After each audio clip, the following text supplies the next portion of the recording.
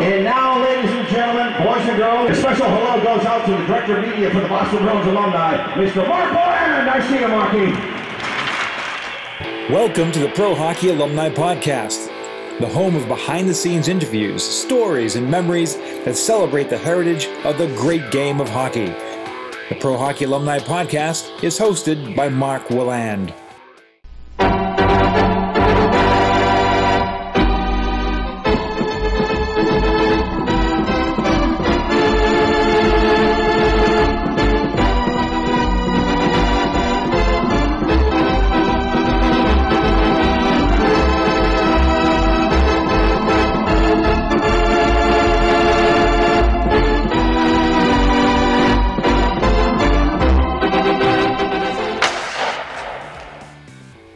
Welcome to episode 17 of the Pro Hockey Alumni Podcast, classic hockey stories from classic hockey players. By the way, can you identify that lead-in music? If so, consider yourself to be a true Bruins fan. For those who don't know, that song is Paris, which the legendary John Kiley played as the Bruins took the ice in the glory days. I think the Bruins need to get that song back at the game night rotation. Before we start the show, we want to thank you for the great feedback you've been giving us in iTunes, Facebook, and via email. It is greatly appreciated. The PHA podcast is available everywhere: iTunes, SoundCloud, Stitcher, iHeartRadio, Spotify, YouTube, and anywhere you can find podcasts. Please take a moment to subscribe to the show and provide a rating or review. It helps others find the show more easily, and it provides me with a much-needed hit of dopamine. This week's guest needs no introduction, but he's going to get one anyway. What an honor to talk with this week's guest, my good friend and Boston Bruins legend, Rick "Nifty" Middleton. First-round draft pick of the New York Rangers in 1973, Nifty scored 448 career goals and 988 career points in 14 sensational NHL seasons with the Rangers and the Bruins. He topped 40 goals and 90 points for 5 consecutive seasons in the 1980s, played in 3 NHL All-Star games and 2 Canada Cups. Now, while his stick handling and offensive flair were legendary, he also was a great two-way player and is the Bruins' all-time leader in shorthanded goals. Nifty is now the president of the Boston Bruins Alumni Association, which raises hundreds of thousands of dollars for those in need throughout the New England area and across North America. Nifty is one of the hockey's great ambassadors, and is certainly worthy of having his number 16 hanging from the rafters of the Boston Garden. Prior to the interview, we want to tell you about an opportunity for fans to deliver their memories of Rick Middleton and the Boston Bruins right to Nifty himself. Nifty's audiobook library allows you to record, share, or even add a picture or two to your story of Rick and the classic Bruins of the 70s and 80s. Rick will add your story to his audiobook library and share it for all Bruins fans to enjoy. Rick talks about this opportunity during the interview, but to learn more, visit bostonbruinsalumni.com or audiolibrary.net. And now, here's Rick "Nifty" Middleton.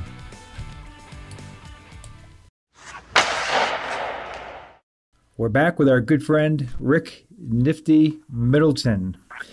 Rick, thanks for being with us here today. Great, Mark. Thanks for having me. We wanted to do this for a while. I'm glad we finally have the opportunity. It's a big month. I call it Nifty November here in 2018, as at the end of the month, of course, you'll be honored with having your number raised to the rafters, and we'll talk about that. But it's going to be quite a month for you, and I'm sure you'll be doing this will be one out of about 500 interviews you'll be doing, so thanks for squeezing us in. I wanted to go back, growing up in the Toronto area, Nifty. That was a time when the Toronto Maple Leafs were a real force in the NHL. Probably the last time that they consistently were a big force. George Armstrong, the Big M, Tim Horton. I know them all. Yeah. Horton and Stanley, Bond and Brewer, Johnny Bauer and net, the Big M, Davey Keon, all my boyhood idols. Now you sound like John Horgan being able to rattle those names off. But he knows everybody. I only know the old Leafs from the 60s, and I used to have every one of their hockey cards. And when the memorabilia got to be a business, I called my mother and I said, "Hey, Mom, you still got those cards put away that I used to collect as a kid?" And she, "Oh no, I threw those out a long time ago." I'm like, "Oh no." All the Stanley Cup teams, you know. Right. I think we all have that same story, but we had fun with those cards. Oh yeah. But I'm assuming the Leafs were your team back then. Did you get a chance to see them at all in the Garden in person? Well, my father started his own one-man printing business back in the day, and you know, we didn't have a lot of money. I don't know many people that had much money back in the '60s, but he had clients, you know, that he did printing for, that every once in a while would throw him tickets, but they were always grays. And in Maple Leaf Gardens, the grays were like the back of the balcony in the old Boston Garden, but even farther away. But I didn't care. I was a young boy going to see the Leafs play at Maple Leaf Gardens, and I didn't care if I had to stand up the whole time. And I have a couple of very vague memories, but I certainly remember it. And I think, you know, I get a lot of people coming up to me remembering when their dad took them to games and such, and the era that they grew up in. And I did the same thing. I had the experience when I first went to the Boston Garden in the early 70s. It was an amazing life experience. I'll never forget walking up the concourse and seeing that ice for the first time. Usually I used to see it on Channel 38, and so you'd have not the same thing back then. It wasn't high definition TV, and I was just stunned to see. Not by far. Most of the time it had snow on it. Right. So it must have been great to again, just to be able to see those Leaf teams. It was a great, as you said, you probably knew all the players. There's only 120 of them in the league, so. Well, exactly. So it wasn't hard to know all the players on the other team. So, you know, I even invented because I used to have allergies as a kid, and I'd be good for 2 weeks in bed with bronchitis every year. And so I through my imagination, made up a dice game where I would have games and standings and goals for and leading score and the whole bit. That's really interesting. I memorized almost every player on the other teams also. So it's funny you say that. I got to meet a lot of them. As I, turned pro. That's great. That's a bit of statistical information I was unaware of, and entrepreneurial as well. That's very creative. So I often have those discussions. Right? When I refer to John Horgan, just to the fans, John is the almost has basically his mind is a computer that never gets turned off. He's just incredible. Yeah, now game announcer doesn't fit John. No. And so he's a big part of the Bruins alumni. He's the announcer, but he's also a hockey historian. So when I refer to him, and when Nifty just told the story about creating a dice game, it reminds me that both John and I did the same thing when we were kids as well. So we're in good company.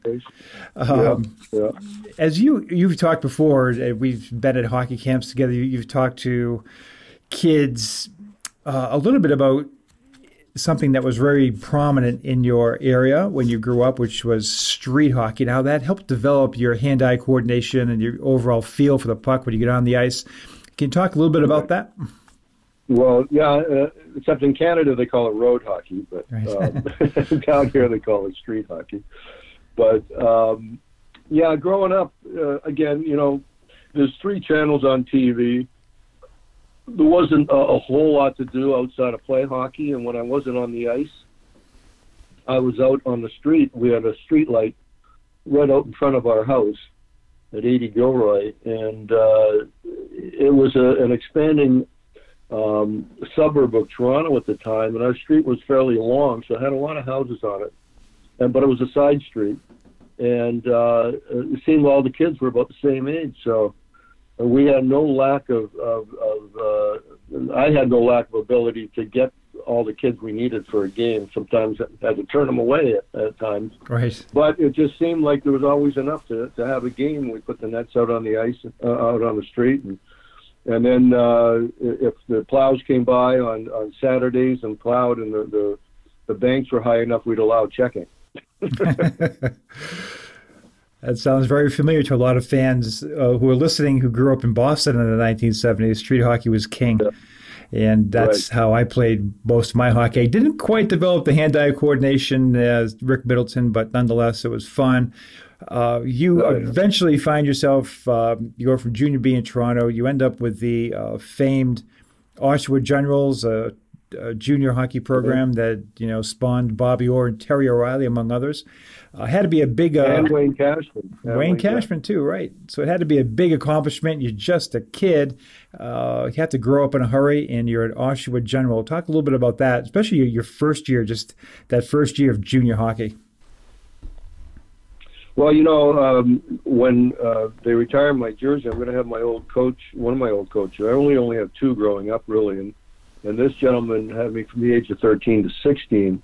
If it wasn't for him, his name's Frank Miller, I would never have made it to Oshawa, let alone to the NHL. I was a weak skater. I wasn't an ankle bender, but not pretty close to it. I kind of had a knack to put the puck in the net, but I wasn't a strong skater at all. He changed my skating around in 3 years so that when I was 16 in 1969, I got drafted by the Oshawa Generals. I had 6 full scholarship offers. One of them was the BU, but I decided to play junior hockey. But the first year, I still wasn't big enough or strong enough, I felt, because the junior A hockey in those days, and I think it still is, it's on TV. So I was watching the Toronto Marlboros play on Sunday afternoons, and they were, like, to me, as a kid, one level below the Toronto Maple Leafs. Right. I was like, I don't think I'm ready for that yet. So I played a year of B, like you said, in Toronto for the Toronto Young Nationals, who I played with under Frank Miller. The first year they had a B team in Toronto. And it really prepared me to go to Junior A. So when I made it to Oshawa, which was really only a half hour from my house in Toronto, so I lived at home. I didn't have to leave home like most guys do. Mm-hmm. And I only played 2 years at junior, which, compared to a guy like Dennis Potvin, who played 5 years at Junior A, I only played 2. And luckily, my best year was my last year, and was my draft year. And I ended up scoring the most goals in the league that year, thanks to my line mates and teammates, and went on to get drafted in the first round. So things just kind of fell into place, but it wasn't, it wasn't the road that a lot of people think that it was paved right to the NHL. No, not initially. Right. Do you remember in Ottawa, goaltender Gilles Gerton? Sure. Yeah, in Oshawa. I played with him my first year. So he ended up getting the name Looney for his eccentric habits. He played in New York too. Right. For the Rangers.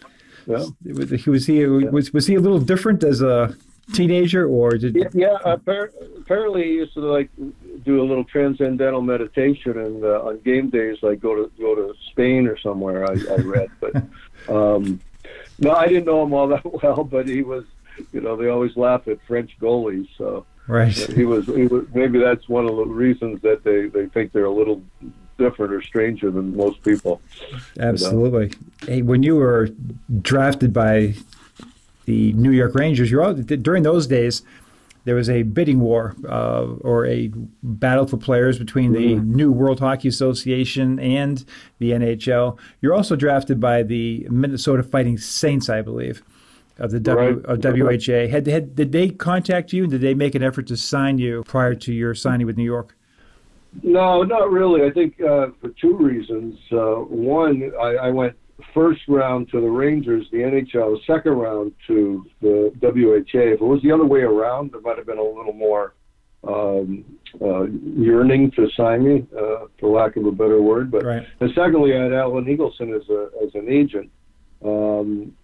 Shame on me, but I thought that having the head of your union and one of the top agents in the game at the time, who had Bobby Orr as his first client, I said, I went after him, and he took me on, and I think he would lean more towards me signing an NHL contract than a WHA. Right. So that might have led to it also, but I don't remember getting a lot of calls or interest from Minnesota, which was just fine with me. I mean, the other way around, I could have used it maybe a little more bartering, but I got a pretty good contract. Looking back and hearing what some other guys made in our sport and other sports, I had a pretty good contract. And it was a one-way, so even when the Rangers sent me down to Providence for that first year, I still got paid the same money. So it was pretty good.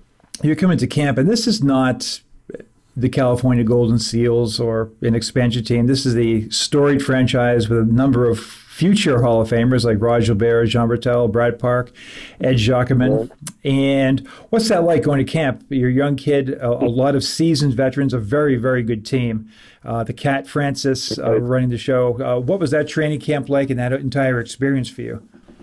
I wish I could remember like specific things, but I just remember being awful nervous.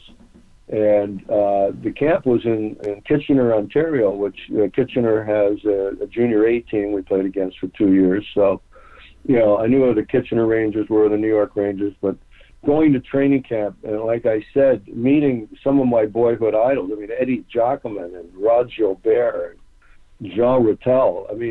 They weren't ancient, but to me, they were a lot older. And, right. But all I remember is that they were first class. They didn't treat me like, hey, this kid's trying to take my job type of deal. They welcomed me with open arms, first class. Emile Francis was first class, and even though I got sent to the minors, I understood it. The Rangers played the Bruins the year before for the Cup, so right. They had a Stanley Cup caliber team at that time. So I was like, yeah, sure, I'll go to wherever that is, Providence, Rhode Island. It was funny. I went down there yesterday with Joe McDonald from the Providence Journal and kind of went back in time, and we went down to Cranston where I used to live down there just to kind of jog my memories. Mm-hmm. So it was kind of like a walk in the past, and I really enjoyed it. So, but I still have friends from that year, and still have some really fond memories of my Providence days. You played for a real good coach too, Johnny Muckler, that first year, and a lot of seasoned veterans on that team, and guys like John Bednarski and Larry Sachuk, guys who later played for the Rangers. You won the Rookie of the Year, so you've just kind of had your memories relived yesterday down in Cranston and Providence. But what stands out about that first pro season for you? Well, that was my first time away from home, as I didn't have to move out in junior. So, it was exciting. I was getting paid some pretty good money, so I didn't have to worry about money. There was like 10 single guys living in an apartment building. I had a roommate, Andre Palafi, who was another member of the team, older than me. And as a matter of fact, I went to the Reds reunion this summer just because Andre was going to be there. I hadn't seen him in 45 years. Wow. He married a Providence girl, so he looked just the same. He looked great. So it's great now to really go back and reminisce and meet people and guys that you played with, maybe even just for a short time. My memories of that year are, fairly clear. So, a couple of road trips we had. And the one game I remember the most is really in the finals. We went to the Calder Cup finals that year, and we were down 3-0 with the fourth game in Providence, and we went into overtime. I scored in overtime to win, and I turn around. I swear this is my memory of it. There was about 3 guys on the ice to congratulate me. I'm like, well, where did everybody go? Well, as I found out later, that most guys in the American Hockey League have already got their U-Hauls all packed up, ready to go back home. They didn't really want to go back to Hershey for Game 5. That's funny. So, it was maybe it was more than 3, but to me, it was a memory that I remembered. So there couldn't have been that many on the ice, But, right. Taught me a little bit about the American League. The one guy I always remember, shoot the puck, Larry Sachuk. He had 27 goals on defense that year, half a year. Boom, boom. We called him boom, boom. He had a hard slap shot, but I always joked with him that the safest place was being in front of the net because. Right. Yeah, he could. But no, Larry, myself, and a guy by the name of Jerry Teeple, God rest his soul, he passed away at a young age. We kind of were that year. The 3 of us hung out together, so we were good friends. And I've only run into him once since. I was at the All-Star game. I think it was in in Colorado in like '99 or something, and the guy comes out to the lobby to get me. He goes, "A friend of yours is in the bar." So I walked in. Who's in there? But Larry Centrock. I hadn't seen him since '73. I don't think, maybe '74 when he was up with the Rangers. But right. We kind of lost track of each other. So it's great to see him, and I haven't seen him since. But right. He was doing good. Well, speaking of that next year with the Rangers, it's your first full year with the team. Although you're injured, you have a tremendous season. It's also interesting to know. Started off tremendous. It didn't end tremendous. Yeah, it started out quite productive for you, and gave a lot of promise to the future. One of the players that also joined the Rangers that year was Derek Sanderson, coincidentally, right, from the Boston Bruins. I know you have a lot of respect for Derek. At that time, you know, he in his book, he would freely admit he was not at his best. He was going through a lot of struggles. Did you, I guess my question is, were you aware of how deep his problems were back then personally? Because he was still productive on the ice, still a great teammate and fun to be around. Were you aware of what he was going through on a personal level? No, I really wasn't. And you know, he never said anything. The thing is that he had just come out of the WHA as the highest paid athlete in sports. I mean, he seemed to be on top of the world. He had a girlfriend at the time who was a Ford agency model by the name of Jill, as I remember, beautiful girl. And he seemed to be doing fine. He had a good year in New York that year, and then when they traded him to St. Louis, I believe he had the best point production year of his career. You're right. Year. So you're right. He's playing with Guy LaRose's dad, Claude LaRose, and Chuck Lefley. Yeah, and Chuck scored 50 that year, I think, and they never signed him. But anyways, that's another story. But that was the '70s. It was a lot of fun. We used to. The Jets and the Giants would play in the afternoon, Sunday afternoon. We play Sunday night at Madison Square. We'd all go to a bar on First Avenue called the Tittle Tattle, and you know, they're open till 4 a.m. So what's a 20-year-old kid to do?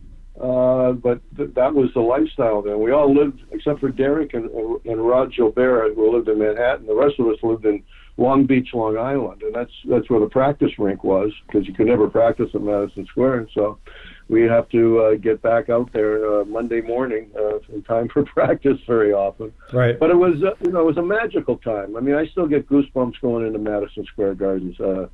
You know, I love my time with the Rangers. The second year wasn't as good. It was a transition year. They fired Emile Francis. They traded obviously Derek and Eddie Giacomin, and then the big trade with Espo. So it was a year of transition, and the only year I didn't make the playoffs in my career. Wow. And you know, and I was a kid just maybe having a little too much fun in New York, and they decided, you know, if you're on a winning team, some things can be overlooked, but when you're on a losing team, I was the odd man out, and really thank goodness for it that I ended up in Boston. I could have ended up anywhere, and I got a break. Recently, talking with Brad Park about that trade, and the thing about it is that, you know, Kenny Hodge obviously had a fantastic career, but at that point, he's nearing the end, and you're at the beginning, and that was the biggest thing that stood out to me, even as a fan, was at that time there's about a 10-year age difference there, and Kenny had kind of fallen out of favor somewhat with Don Cherry. He was back in those days when you're 33, it was more like today's 38. It was kind of like you were getting a little bit to the end there, where again you were at the beginning stages of your career. So the trade surprised a lot of people. Did it surprise you? Did you have any indication that was going to happen? Well, you know, nobody wants to be traded, and you know, I always had the dream, especially like going to camp the first year, and they were coming off the Stanley Cup Finals. I thought, hey, this is going to be great. You know, ticker tape parade down Fifth Avenue, and I'm going to be part of this organization that's going somewhere. But it wasn't to be for the organization or for me. And no, admittedly, I wasn't the most disciplined person off the ice, but I really didn't have a lot of mentorship or leadership, because they were getting rid of a lot of their leaders on the team also. Right. But coming to Boston, at that time. I think I never blamed anybody. I could see why they would want to possibly get rid of me, because they thought, either I was a bad influence on other guys, or I was soon gonna be, a wreck myself and out of the league. I never looked at myself that way, but I guess they did, and who knows what stories they heard. But when I got to Boston, it was, I really didn't change a lot of things. I ended up getting an apartment downtown, but we had a good team, we had a better team, we had a winning team, and we had a great coach. And just the combination of veterans and young guys made hockey fun again. And I'll tell you, that year of '75 was not fun. And I just kind of lit a new life in me, and it just started from there, and it continued going forward for me for the next 12 years. So I got very lucky. No, absolutely. It was certainly a special time and a special team. But before, I wanted to step back into the 1975 season real quick. And you're on the other side of what I consider to be one of the obviously top biggest trades ever. That was just a blockbuster trade. Phil Esposito coming to New York. What was it like being on the other side of that thing? It had to be an incredible shock with the Rangers relinquishing both Brad Park and Jean Rattel. Well, it was bittersweet. I remember the day it happened. We were in California playing the Golden Seals, and I went down for breakfast, and I walk in, and Rod Gilbert's got tears in his eyes. I'm like, Rod, what's wrong? He said, they traded Reddy. I mean, he just could not believe it. They grew up playing junior hockey. I think even before that, they grew up playing together. They'd been on the Rangers together. They'd always been together. And he could not believe that they traded. And then to the Boston Bruins, the arch enemy. Right. Oh, it was unbelievable. All four of those guys thought their careers were over. But on the good side of it for me, I got a chance to play on the same line as Phil Esposito for a while. So, right. I would never have had a chance to do that. And then getting Phil in Boston and knowing what I know now afterwards by reading his book or whatever, that he wanted one of his old wingers. It wasn't like he wanted to get rid of me, but he wanted one of his old wingers from what I read. Right. And unbeknownst to me, they had soured on Kenny for some reason. And so they made the trade. But it wasn't like they wanted me out. The players didn't like me or anything like that. They were just cleaning house and trying to retool their team in New York. But I got a chance to play with my original teammates, Jean Rattel and Brad Park again, and I got a chance to play with Phil in New York, and Rod Gilbert, who was a great friend at that time too. What a classy guy he was. Even to this day, every time I see him. So I love my time in New York, honestly. As you get to Boston, now we're talking about New York and the style of play there, your job was to take care of the offensive end of the ice and to score. The Cat didn't really he wasn't really a system type of guy back then. Of course, you come to Boston and Don Cherry has a much different approach and a successful approach.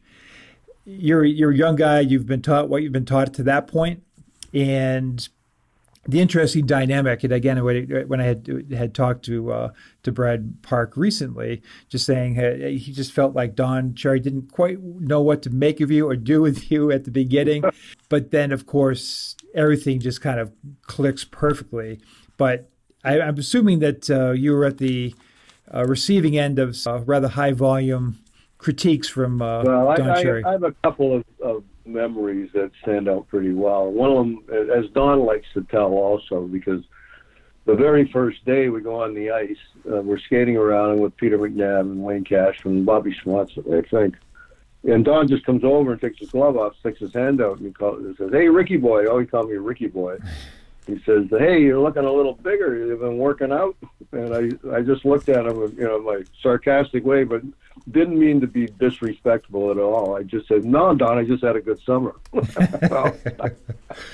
Because I did. I spent that summer in Long Beach, Long Island, which is like Hampton Beach where I live now. So Christ. I did have a good summer. And okay, maybe I was a couple pounds overweight. But in those days, you went to camp to get into shape. You did 2-a-days for 3 weeks. I mean, a couple of pounds is going to come off pretty fast. But Smotch was laughing so hard he fell down on the ice. And I don't know if I endeared myself to the rest of the guys, or certainly not to Don that day. But as we got to know each other, he didn't take it personal. And then he played me after camp, the opening game. He put me on a line with Jean Rattel and Johnny Busick, as I remember, and I ended up scoring a hat trick. I mean, how can you not? So I thought, wow, great start. Here we go. And then he benched me, basically. I wouldn't call it benching. He platooned me. I didn't play regular. I played the right side and the left side, which really paid off in the long run. That's the only reason I made the Canada Cup team in '81. And getting 3 in the first game, I ended up with 20 on the whole year. So Right. You can imagine my lack of ice time from then on. But he was trying to drill into my head about there's 2 ends of the ice here, and if you don't take care of your responsibilities in this end, we're not going to let you skate into the other end. And then one game, I'll never forget it, in Buffalo, they had a 2-on-1. My memory of it, I must have been back checking, making it a 2-on-2. And it was Bill Height and Danny Gare. And Danny Gare's a 50-goal scorer, and Bill Height scores 2 goals a year.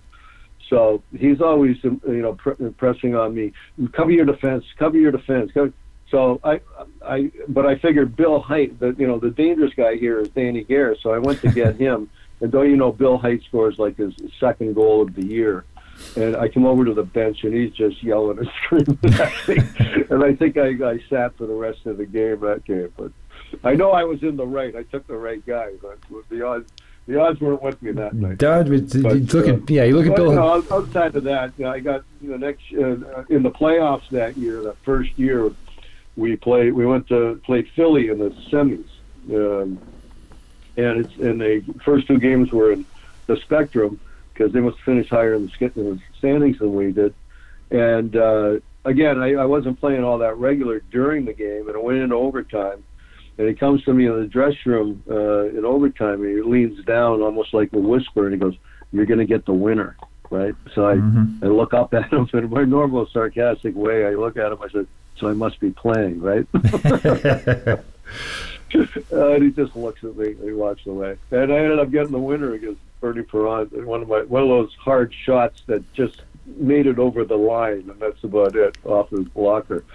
And Terry ended up scoring in double overtime the next night. We knocked the Flyers out 4 straight, and then Montreal knocked us out 4 straight. Right. In the final. But that was my first experience from going the year before, not making the playoffs, getting traded to the Stanley Cup Finals the next year. It was just a magical year. It really was. Yeah, it was a team that, when I look back at your career, throughout your entire career, only 4 teams ended up winning the Stanley Cup: Philadelphia, Montreal, Islanders, and Edmonton. It was not easy to do, but the Bruins team was right there knocking on the door. And you have to, you could look back and say maybe one player short, trading deadline maybe, but there's other factors that come into play. I mean, you lose players to injury and things happen here and there, but the bottom line is... There was no free agency in those days, so it was pretty hard to add a guy at the trade deadline unless you gave up something for him. So I understand that with Harry, but it always seemed that if we did trade a guy, we got somebody of equal value. It didn't seem like we ever added to our team, when it really wasn't that hard to figure out what you needed to do, because you had Montreal in the late 70s, Islanders in the early 80s, and Edmonton in the late 80s, and you knew we need a little more help here. We're having trouble beating these guys. We're close, but who could we get possibly that would help us? And my only memory of that is when we started the season, and I don't know whether it was 82 or 84. I can't remember the year. Probably 84. 06-1, and Harry spent a first-round draft pick to get Charlie Simmer. That's right. We were so bad. And Charlie was a great addition, but it was only because we sucked so bad. It wasn't like, we get this guy at the trade deadline. The only other time I remember getting guys that helped us was in '88, my last year, when Janny and Joyce came to the team from the Olympics. and gave us another scoring line, and we went all the way to the finals. So you can see the effect. And then you look at the Red Sox this year. You can see the effect if you get the right guys at the right time. It can really certainly. propel you The best into a championship. Sure, the best example of that in hockey in that era was the Islanders in 1980. Butch Goring. Right. Butch Goring. So if they didn't trade for Butchie as a second line center, they never would have won the cup all those years. So you go through the 70s. The team is as close knit as you could possibly be. I feel like when I see you guys together, whether it be John Wensink or Stan Jonathan, you've had to get together last year to celebrate the 11 20-goal scorers on the team. I recently was with Peter McNabb, as you know, talking with him a little bit, and it seems like to this day, that group, you've played with a lot of different teams. You have great relationships with everybody along the way. But that group, that 77, 78 group, seems to be particularly close. Would you agree with that? Yeah. Well, really, that whole group right through those 3 years, 70, 76, 77 through the Too Many Men on the Ice, pretty much the same team. Bobby Miller coming to the team. But we had pretty much the same team. And, we were close. Everybody genuinely liked each other and backed each other up on the ice, and went out together for beers off the ice and on the road, and it was just, and then Don kind of made us feel special because we were the biggest draw on the road in the league, and mainly because of his mouth, and he'd go into towns the night before, and there'd be a big article in the paper the next day, and people would come out to watch the Boston Bruins. I mean, he made us maybe a little bigger than we were, but then he would call us the lunch pail kids, like we were like blue collar working class guys. But we had a lot of talent on that team, a lot of talent. Sure did. Peter and I had breakfast one day, and that's how this whole 11, 20 goal scorer thing started. We were saying that.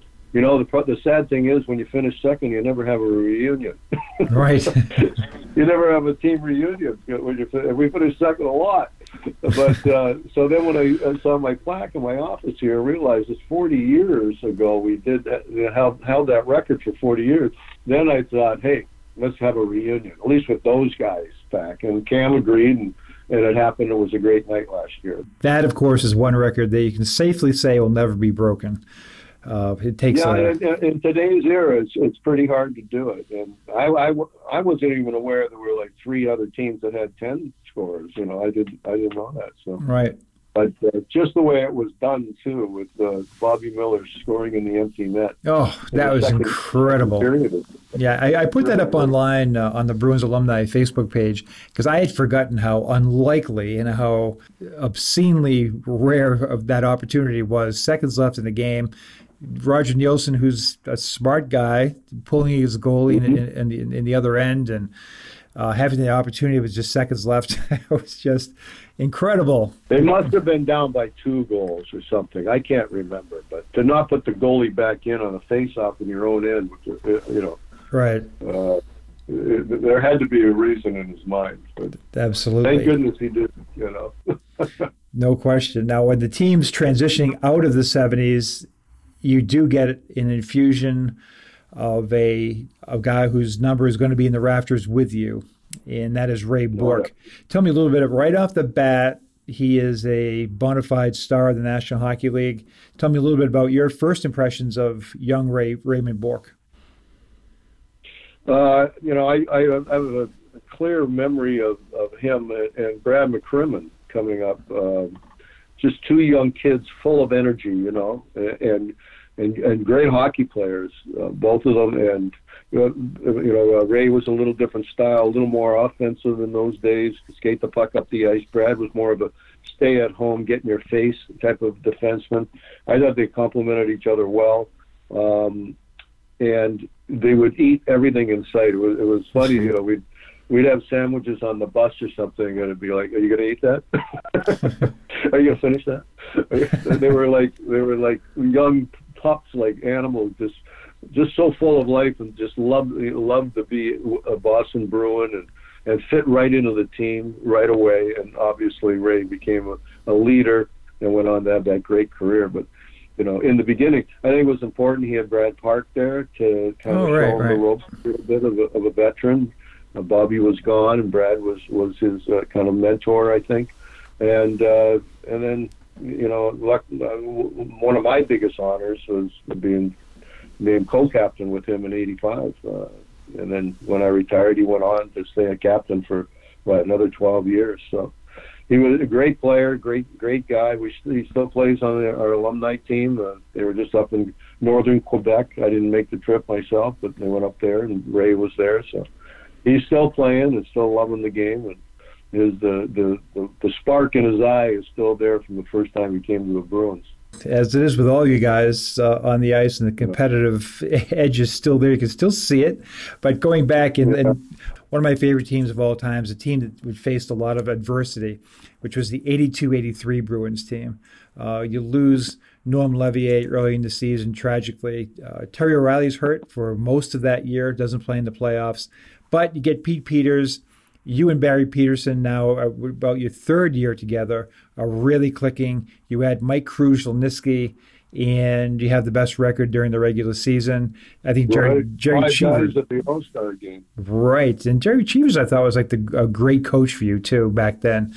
He basically, it seemed like every time you watched the game that you were on the ice constantly back then. Well, I credit Don Cherry for that because Jerry in the 80s would never have had the confidence to put me in all those situations if I hadn't learned from Don in the 70s. So, step by step, the 78, 79, 80, Don's gone, and then Jerry comes in, and I was kind of his go-to guy. And luckily for me, power play and then penalty killing. I don't think I killed a penalty under Don. You had Donnie Marcotte and Shepard and all these guys. I wasn't going to kill a penalty. Are you kidding me? But I got a chance under Cheesy and ended up now having the most shorthanded goals in Bruins history. So, I never saw that coming, and I didn't even start to the 80s. Yeah, that's amazing. I didn't really, I didn't realize that. I talk about that a lot, and I think that in addition to the stats that you see on paper is the fact that you became a very good offensive player who was a very reliable defensive player, very reliable penalty killer. That's rare among top scorers. The other thing you alluded to a little bit earlier is you played a lot of left wing as well. I mean, you could have easily been classified in various seasons that you played as a left wing, which is important because there was another right wing in the league at the time called Mike Bossy. And before that was Guy Lafleur. And at the same time in the early 80s, trust me, it wasn't great to be a right winger trying to make an all-star team in the early 80s. But I had played some left wing, and I could have been, but they always put me down as a right winger, and I think you're right. It did hurt my chances at times, when it comes to all-star teams or whatever. And then really back as late as 86, 87, I played left wing on the same line with Cam his first full year, and Thomas Gradine, who they brought over from Vancouver also, and we both scored 30-something goals that year. So it was a pretty good year. But that was my last full year. At least my last time I ever saw a power play. The next year they dropped me down to the third line. So. And I know what that means because they cut your ice time down, your numbers go down, and then you see the door, and so that's what happened. Yeah. I want to ask you about Terry O'Reilly for a moment. You were teammates with him, of course. Right. He was your coach. More importantly, now he continues to be a close friend of yours. And I want to talk a little bit about Terry O'Reilly as you know him uniquely as a person. And I guess as a player when you first met him, and then as a person today. Well, Terry.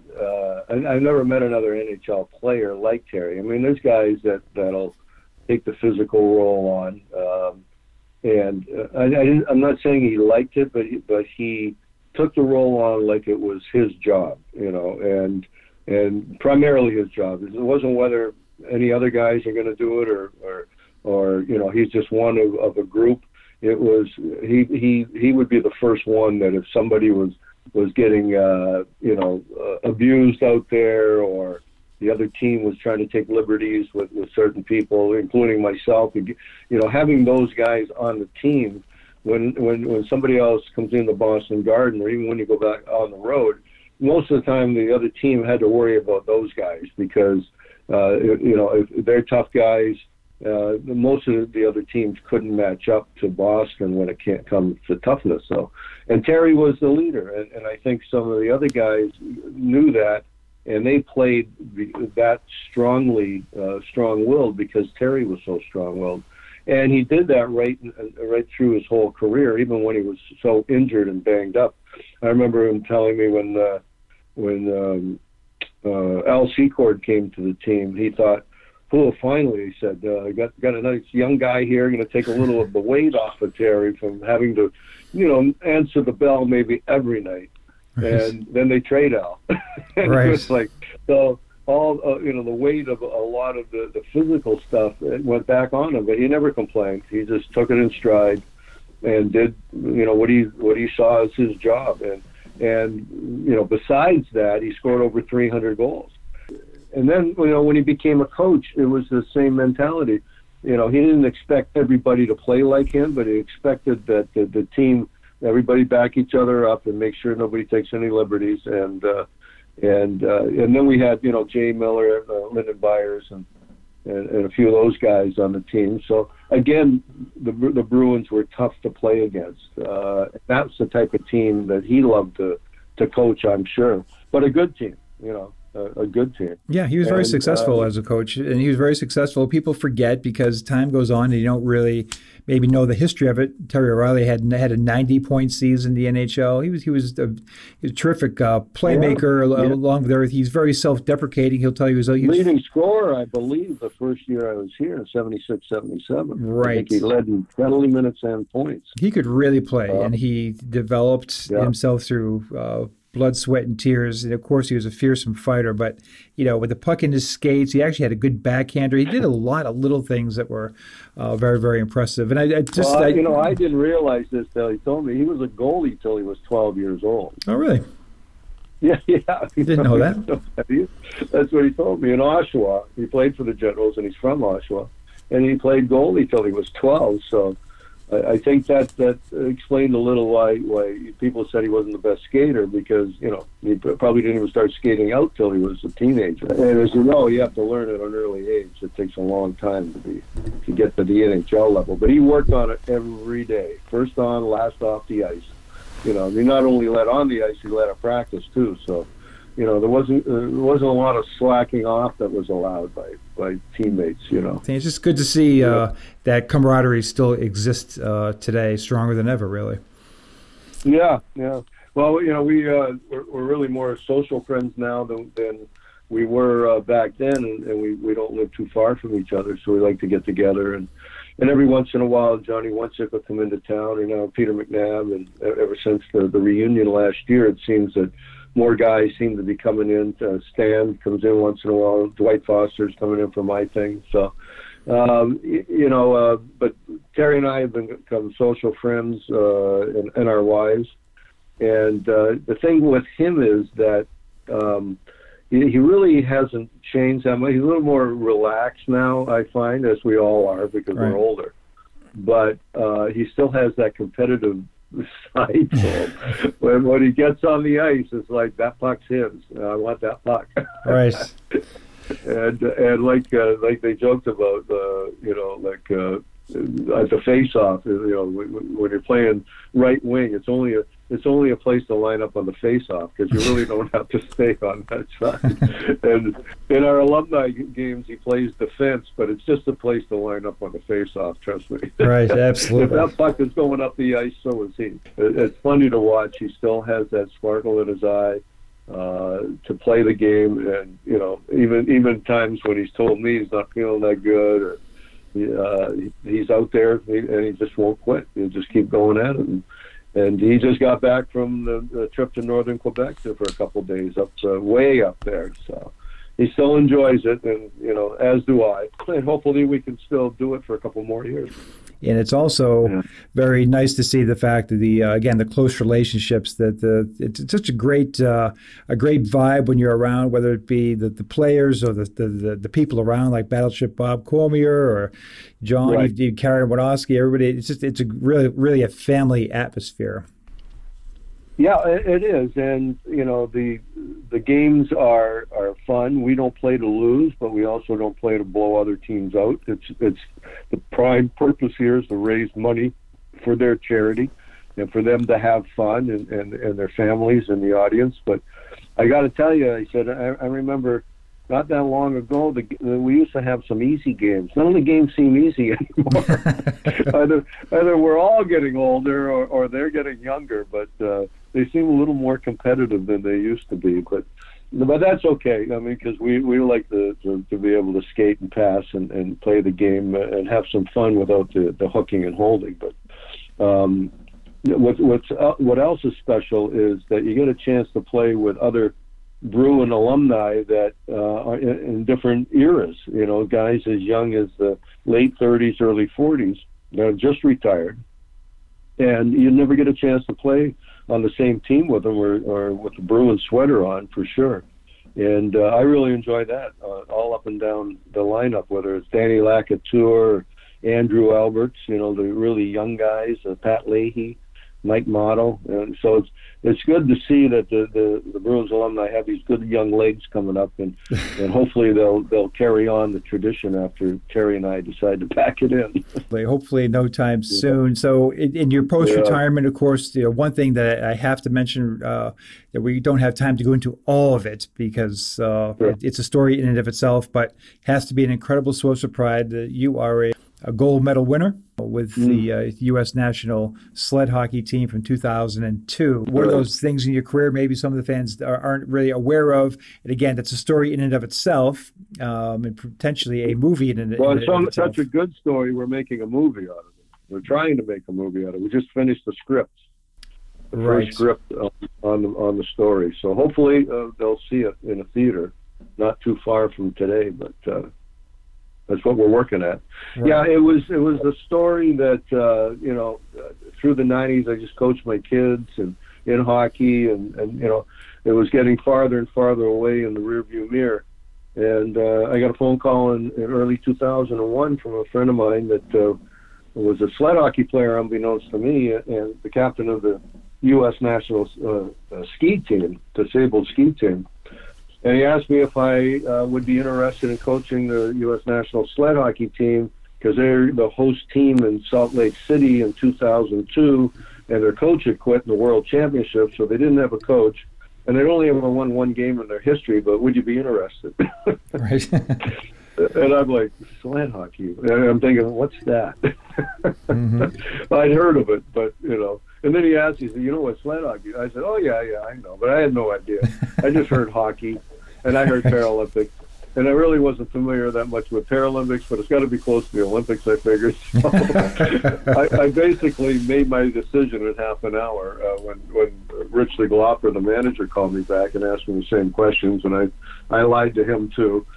And but then I got into this world of sled hockey, which I call it the bizarro world, and the story will come out in the movie. The movie's fictional, based on a true story, but most of the storylines will be the same, and I won't go into it here. But the great part of it was meeting these guys, meeting the sled players, becoming friends with them, learning what their lives were about, and they all had something to overcome on an individual basis before they even played the game.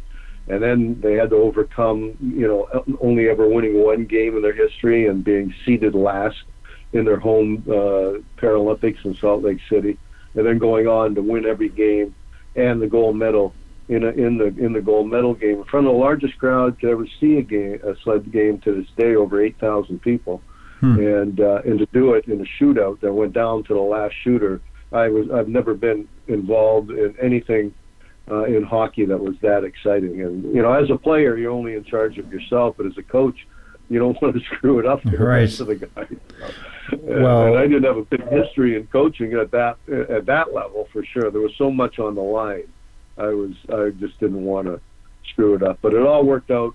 And since then, they've won a bronze and 3 more gold medals, and they're the top team in the world. So we're just happy that we helped the program really get off the ground. And now they're the best. They beat Canada in overtime and in Korea this year in 2018. It's going to be great. 3 of the players are coming in for my night. 2 of them live in Massachusetts, Joe Howard and Kip St. Germain, and Manny Guerra, the goalie's coming in from Minnesota. So they're going to be on the ice with me. So I'm going to tell a little story when I'm on the ice. Perfect. We began this podcast prior to the interview talking a little bit about Nifty's audiobook library and that entire program, which is designed to give fans a voice, rather than just commenting on social media or something you kind of get buried in, but basically relating their stories of not only yourself, but the Bruins of that era. Talk a little bit how you got involved in that and just a little bit about the program as well. Well, it's a unique idea. A friend of mine, Al Brandano, had it several years ago now, and when they called the Voice Library. And it makes complete sense to me. It was done, I think, primarily for the military, so that they would have the voices of their loved ones, on tape. I know myself, I might have a couple movies with my dad in it, but I don't have my dad's voice on tape that I can go to on my phone anytime. I have a couple of saved messages from my mother, who they're both gone, for Happy Father's Day and this thing, but I got none of my dad's. So what this was, Al had the idea that it would be nice if people could just tell a story, not necessarily a nifty story, although, if you have one that you remember going to a game of the 70s or 80s, I mean, that would be great. Or just of that era of the Bruins and some of your favorite memories going to the games with your dad, like I did in Toronto with my dad. Just some good-hearted memories of the days gone by of the old Bruins and old-time hockey kind of. And I think it's great, and it doesn't take very long. And then I'd have that library to listen to for the rest of my life, and my kids and anybody else can listen to it too. After the new year, I believe they'll be able to tune into a lot of the stories. So. All right, I hope some people take advantage of that and have a story to tell. I'm sure they will. There's a lot of fans, a lot of stories. You can see it when we post on Facebook on the Bruins alumni page. People just love to share those stories. This is a little bit easier, though, and you can be a little more expressive. And as you said, there's nothing that replaces actually having the voice. But as I said, Nifty... If they want to go on and get it for themselves, they can, for their own family and stories amongst their own family. So it's a great thing that you can pass on from generation to generation. So I hope a lot of people check it out. So finally, Nifty, we just wanted to say, obviously, as I said, I decided to dub this 10 seconds into our conversation, Nifty November. It will. I like the name. It'll be a little bit crazy, but anyway, we wanted to just say congratulations. We're very, very proud of you. It's something that's well deserved, not only for what you accomplished as a player. But certainly, and I've seen, firsthand, and so have thousands of others, the efforts on behalf of not only growing the game of hockey, but helping people in need throughout not just New England, but throughout North America. And well-deserved. We're very, very happy for you. It's going to be a special night for everybody, especially for you and your family. And again, congratulations, well-deserved. Well, thank you, Mark. And honestly, I think, and I've said this before, I feel like I say it too much, but I think it's the greatest honor an athlete can ever receive. And I am so honored to be thought of. I can't say I didn't think about it when nobody has worn the jersey the last 5 or 6 years, but over the last 30 years, I didn't think it was going to happen. So Cam took me totally by surprise, and I thank him for it. Well deserved. Again, we appreciate you going OT with us, Nifty. We'll see you very soon, of course. But in the meantime, thanks, and we'll look forward to seeing you soon. All right. Thanks, Mark. Thanks, man. Take care. Yeah. Bye. Thanks for listening to the Pro Hockey Alumni Podcast. Be sure to visit us at prohockeyalumni.org.